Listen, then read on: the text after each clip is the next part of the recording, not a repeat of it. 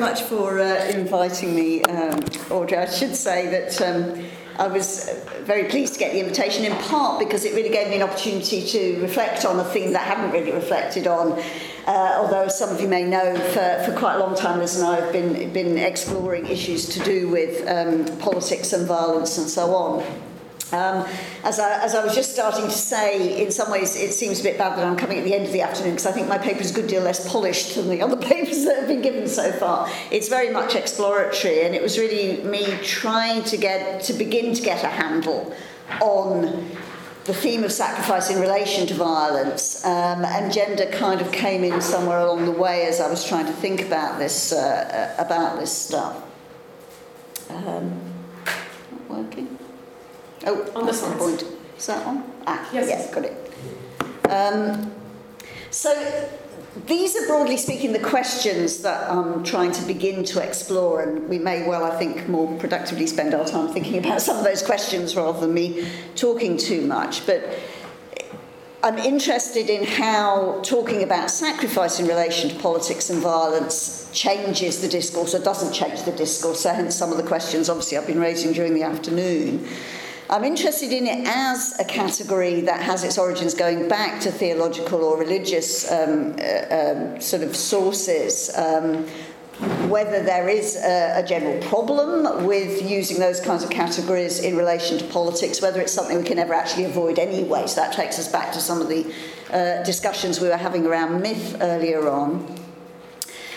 How we think about the relation between sacrifice and violence, and I'm coming into this particular paper through Girard, so there's obviously a very strong kind of upfront statement about a connection there. I think quite a lot of the discussions we've been having suggest that it doesn't need to be that clear cut, but I have to say, having been sort of dipping my toe into the sacrifice violence sort of literature, I am somewhat dubious about an idea of sacrifice not carrying connotations of violence with it, and that's maybe something we can again discuss later. Part of this, I think, is that the power of the language of sacrifice seems to me to get in the way of actually understanding or observing the politics that may be at work in particular claims. So it's a way in which politics can kind of be glossed over. And then the final question is this question of whether the language of sacrifice is necessarily something that gets bogged down in language, in violence and in these other dynamics, whether we can feminize the concept, so to really point to what John was just saying about the masculinization when you talk about, I'm going to sacrifice my scruples because it's the right thing to do and I don't mind that I'm going to kill, thousands of people and so on. Can we reverse engineer, can sacrifice become feminized? And the concept of oblation, the idea of the bloodless sacrifice, could be of interest here. I went back to Benjamin's critique of violence, and I've always been very, very puzzled by divine violence and what he means in that. I'm still not sure I've grasped it. But one of the key aspects of it is that it is bloodless in some sense. And I wonder if that way of thinking about bloodless violence might connect to exemplary politics, to ironic, self-reflexive uses of notions of sacrifice, that we can make some kind of a link there that would actually take us away from the more kind of bloody sort of history of and relation to sacrifice. So that's, broadly speaking, a range of things that I'm trying to think about. And this paper presentation is really just the beginnings of trying to think about it. And I can't pretend in any way to have got all the way through this. So the title of the paper includes Old Stories, New Reflections. I'm not sure any of my reflections are particularly new, but there are certainly old stories involved in the stuff around sacrifice. And again, we've seen all these in the discussions today. So one of the things we've maybe not heard quite so much about is the anthropological tales, which are terribly important to Girard. So he spends a lot of time talking about evidence from anthropologists in various, what he definitely sees as primitive societies, and that becomes really crucial. But then he links it in with Oedipus and other Greek tragedies. The Bacchae also plays an important role, but Oedipus particularly is the tragedy that he goes back to again and again to try and kind of unpack the relationship between sacrifice and violence as he sees it. And I'm using the text violence and the sacred here, really, rather than the more Christian-oriented work where he talks about Christianity as the kind of way to unravel this relationship between sacrifice and violence.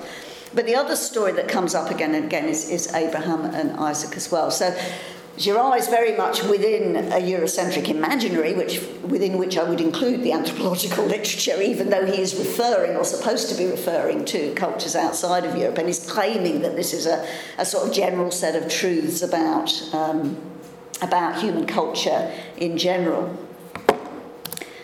I'm not going to read these quotations out, just to sort of talk through a bit what's going on here. So for Girard, the whole thing does start with violence. So rather than starting with sacrifice, it starts with violence, understood in this very open-ended way as this force which will inevitably take over at some originary point because of the mimetic structure of desire, basically because everybody wants what everybody else has. And it's very like a Hobbesian state of nature, the way that it's set up. But his view, and he even talks about, what's in contest and women and land and various things, and it was just like Hobbes and the wives and cattle and so on in chapter 13 of Leviathan.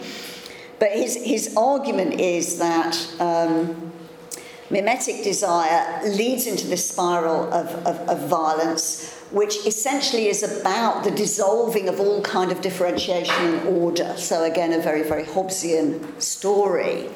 And this is at the heart of all cultures, not in the sense that anybody has ever necessarily witnessed this complete and absolute violence, but that it must in some sense have been there.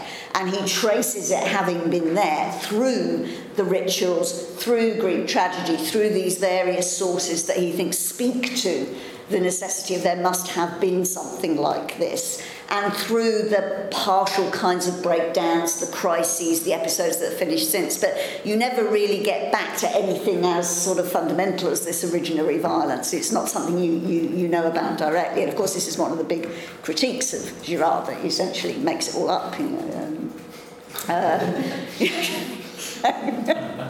But still, what else do we all do, really? And as you'll see in this quotation here, the role of sacrifice is to stem this rising tide of indiscriminate substitutions in which mimetic desire, everybody is copying everybody else, and sacrifice becomes the way in which you halt this wave of violence.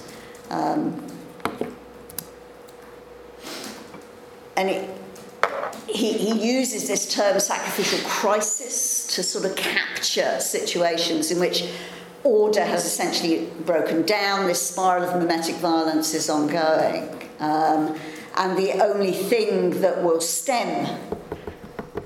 deal with this crisis is the institution of a new sacrifice, or of an original sacrifice. And it's essentially the scapegoat mechanism. He kind of borrows the idea of the scapegoat from other sources. But he talks about it in quite specific ways. So one of the things he comes back to again and again, but then also undermines, is the idea that the victim chosen to be the sacrificial victim is arbitrarily chosen. It doesn't matter, in a sense, who they are. They are used to carry the violence away with them, and in killing them, you reinstitute order. So in a very literal sense, culture, order follows from this substitutional mechanism, which for him is where religion as such, what religion as such is, effectively, this kind of substitutional mechanism.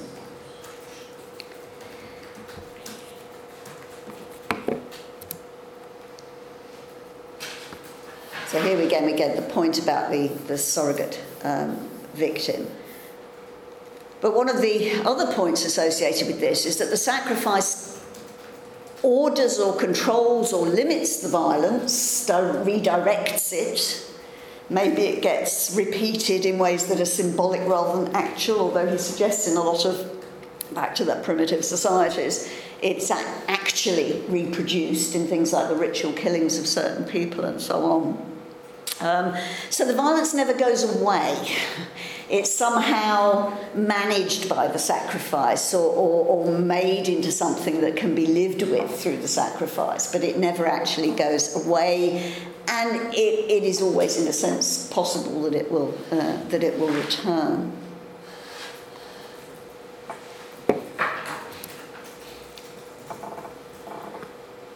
Now, in most of his exposition of this, he is talking about what he calls primitive societies. He, as I say, he quotes all this anthropological literature, various kinds of sacrificial rituals, and so on and so forth. And as I'm sure most of you know, he does want to suggest that modern societies are, in some sense, different. Because in modern societies, and you can see how sort of, we're back to conservatism, or more than conservatism in terms of the implications of what he's arguing. One of the tensions, problems of the modern world for him is that it is one in which differentiations are being challenged. Orders are challenged, orders are upset, they become very complex, you lose distinctions, you lose order. So he almost sees modern societies as being caught in a kind of perpetual sacrificial crisis. In seeming to become less violent, in many ways actually becoming less violent, they are in danger of a worse violence. And that is managed in different kinds of ways, he argues, in modern society, mainly by projecting the violence outwards to other societies. So foreign wars, identifications of external enemies becomes the way of managing that kind of powerful violence that still underpins. And for him, this is how you explain what John was talking about just now, all that stuff we were just talking about. So that's a very broad kind of story. So how does gender come in to the Girardian story? And I think there's something really interesting here about ambivalence and ambiguities that I think, again, has come up in quite a lot of the discussions that we've been having. And we see it with the way in which he discusses women and sexuality. And there's quite a lot of stuff around this. There's a lot of stuff about how sexual desire is akin to violence. So he brings sex and violence together in a very clear way. Lots of stuff about menstrual blood and how this explains how women may end up being blamed for violence. Really quite strange stuff. But it's also quite contradictory, because on the one hand, women are not important enough to be able to be sacrificed. On the other hand, because of their ambivalent position, they may well end up being sacrificed. Now, as I said just now, his formal argument was that the selection of the victim is arbitrary. But actually, what he shows and what he discusses and what he says about gender, but also about a variety of other things, suggests that actually that's not the case. The selection of the victim is not arbitrary. It is linked to being able to carry certain kinds of statuses. And it seems that it can be either that you carry a highly significant status, as in the sacrifice of the king, which he talks about in various cultures, or it may be that you carry this more liminal and ambivalent status, as in the sacrifice of women or children, or indeed animals, as he mentions here.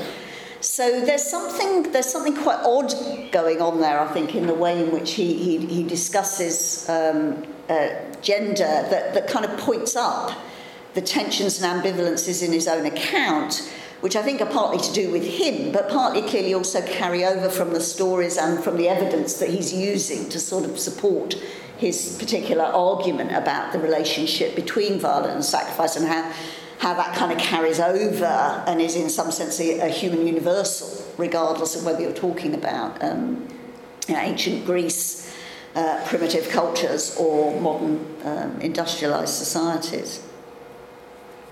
Okay, so that's the Girardian story. And as I say, I'm just putting my toe really into these literatures here, but I've been reading Kierkegaard, as Liz knows. We've been reading it in a reading group for a while, who obviously, the story of Abraham and Isaac in Fear and Trembling is really, really crucial. I'm also interested in the work of Gillian Rose, who in her book, The Broken Middle, actually has a chapter on Girard and Thomas Mann's Joseph and His Brothers, and uses Kierkegaard as a way of kind of unsettling the arguments that both of them make. And I'm focusing here on Girard particularly. What Rose tries to do, and he tries to use Kierkegaard to do, and this I think links to Calypso's paper in really interesting ways, is to bring the language of sacrifice back into the everyday, to sort of argue that Girard has basically made it up, but also that he is ignoring the ironies and the role of audience and of witness in sacrifice, so that he's constructing a very particular story which makes violence and sacrifice kind of transcendental, a kind of a priori, and she's trying to bring it back. And she uses Kierkegaard to do it, but also makes more sort of generic critiques. And this is one interesting one, especially as we had Iphigenia mentioned earlier. So Girard's obsessed with Oedipus, keeps coming back to Oedipus. And what Rose is trying to argue is that what Girard does is to just flatten out any kind of historical difference, any kind of contextuality in making his very big story.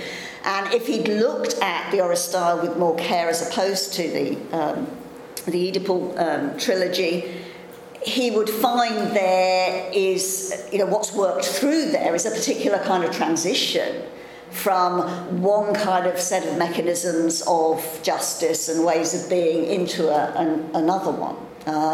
I should have mentioned that Girard treats modern law as the kind of equivalent of the sacrifice, so punishment in modern systems of crime. So there's no qualitative change, it's just a different way of doing it, but it's still doing the same thing as far as he's concerned. And what Rose is trying to say is, well, actually, no, very different things are going on. But it's not just that.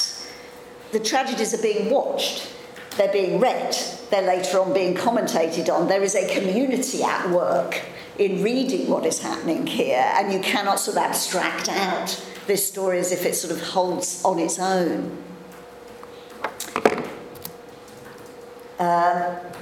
And she turns from the Greek, or having mentioned the Oresteia, she turns from the Greek to the Abraham-Isaac story, and argues that in Kierkegaard what you get is actually a real engagement with all the ambivalences, all the ironies, all the problems of reading sacrifice as straightforwardly ethical or as straightforwardly transcendental in some sense. And that the play in Kierkegaard's text, the humour in Kierkegaard's text is all about trying to open up our imaginations in a very different way. And she introduces, which I think is, again, I'm not an expert on this, but as I understand it, this is the way in which theologians or people studying the Judaic text would talk about it, the binding, not the sacrifice of Isaac. So it's a different kind of language. And she refers to oblation, so that notion of the bloodless sacrifice in relation to that. Although I can't quite see how you can do that as the ram gets it in the neck, as it were. So it's not entirely a bloodless sacrifice that's going on. But I think what she's saying is that actually, if you look at this, it's not necessarily about violence. Whereas for Girard, it has to be about violence.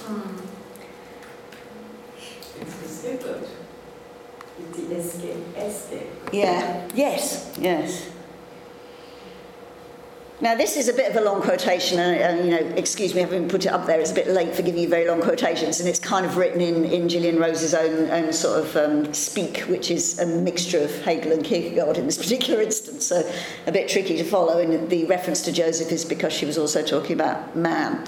But it's really the latter part of the quotation where I think she makes very clear that what she's trying to do is to bring sacrifice back into the everyday and to bring violence back into the everyday so that it isn't posited as something outside. And that very last bit, the suspension of the ethical, which is what Kierkegaard's always talking about. You have to remove yourself from the ethical in the movement of faith, because it isn't just about an accepted code of conduct or doing what the community says is right. It's about a kind of movement that is beyond that can't be rationalised and that can't be understood in fully ethical terms. But the ethical is suspended, she wants to say. It doesn't disappear in Kierkegaard.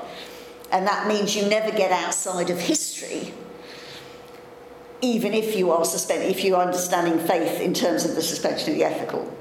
But it's that last little bit, the single, meaning the singular person, the struggle of particular and universal, which is the everyday. So the way in which every individual struggles with context and principle and what's the best thing to do and so on in an everyday kind of way. So she's trying to bring sacrifice back down from Girard. She's not trying to divorce it from violence, but she's trying to suggest that both violence and sacrifice are this worldly, as it were. They are part of the community that you inhabit, rather than being some kind of transcendental a priori to culture or anything else.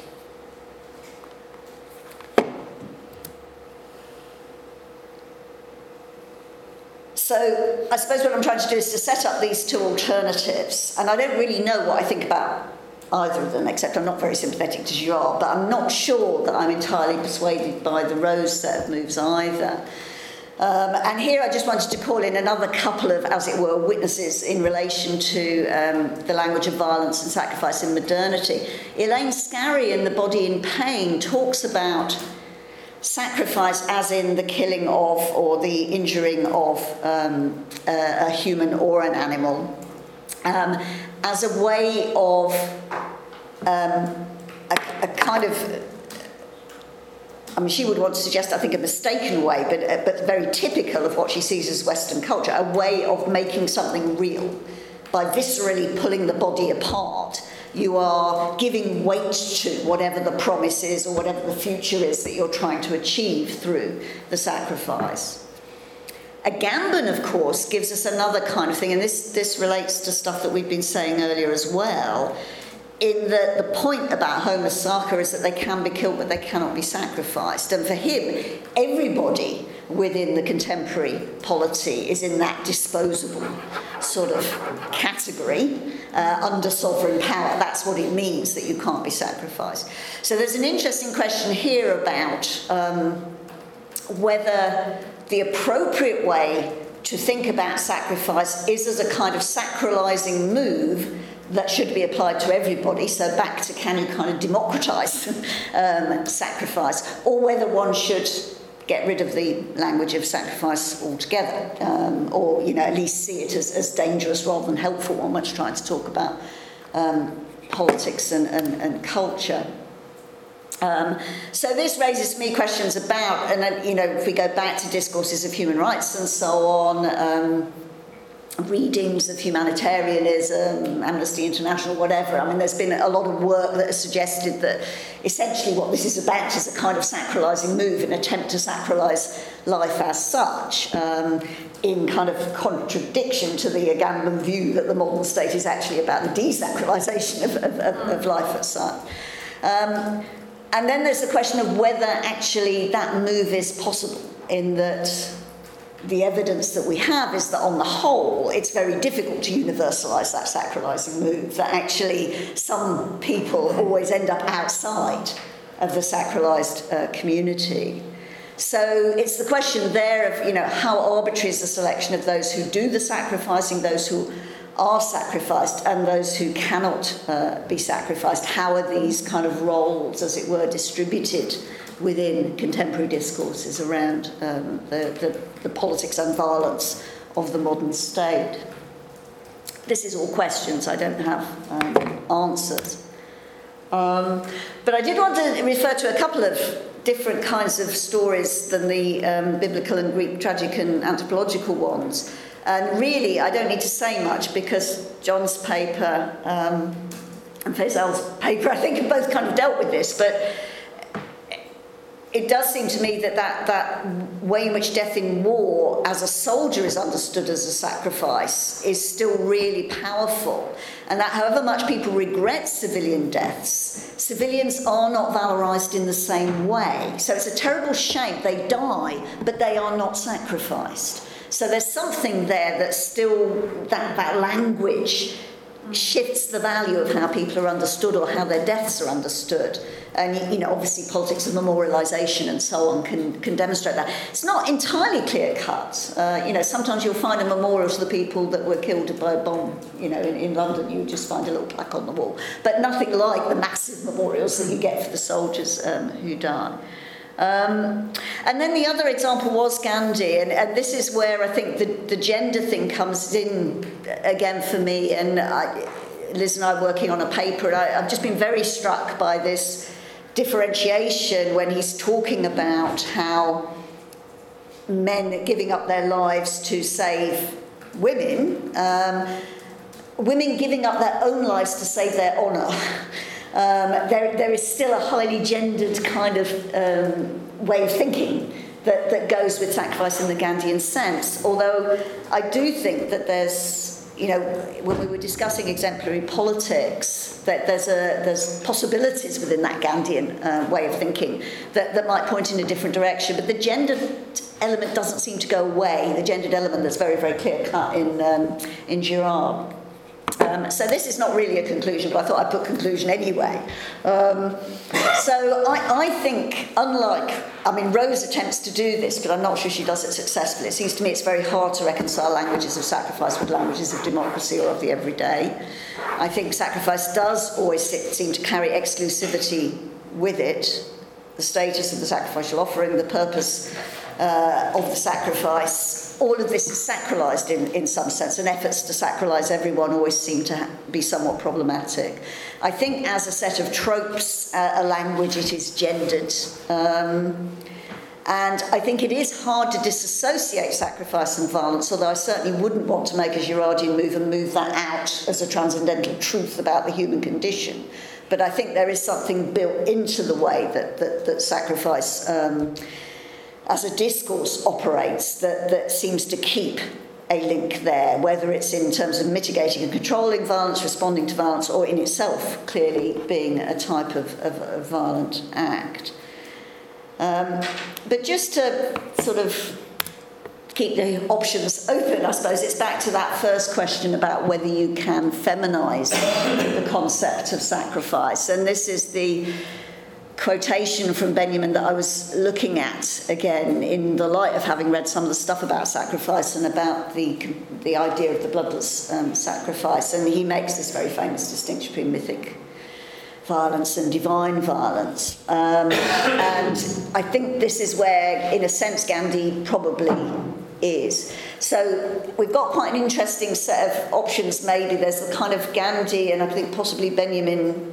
There's and then there's the Kierkegaard Rose, which I think is more what Calypso was saying, where you've got irony and self-reflexivity built in, and in a sense it becomes part of the everyday rather than being understood in too grand a sense. And then you've got the Tongue Girardian sort of transcendental move. So I'm not saying I know where I rest with all of this. I think what I come out with most powerfully is some suspicion of there being quite significant dangers of using the language of sacrifice in politics. So I think that's where I'll stop.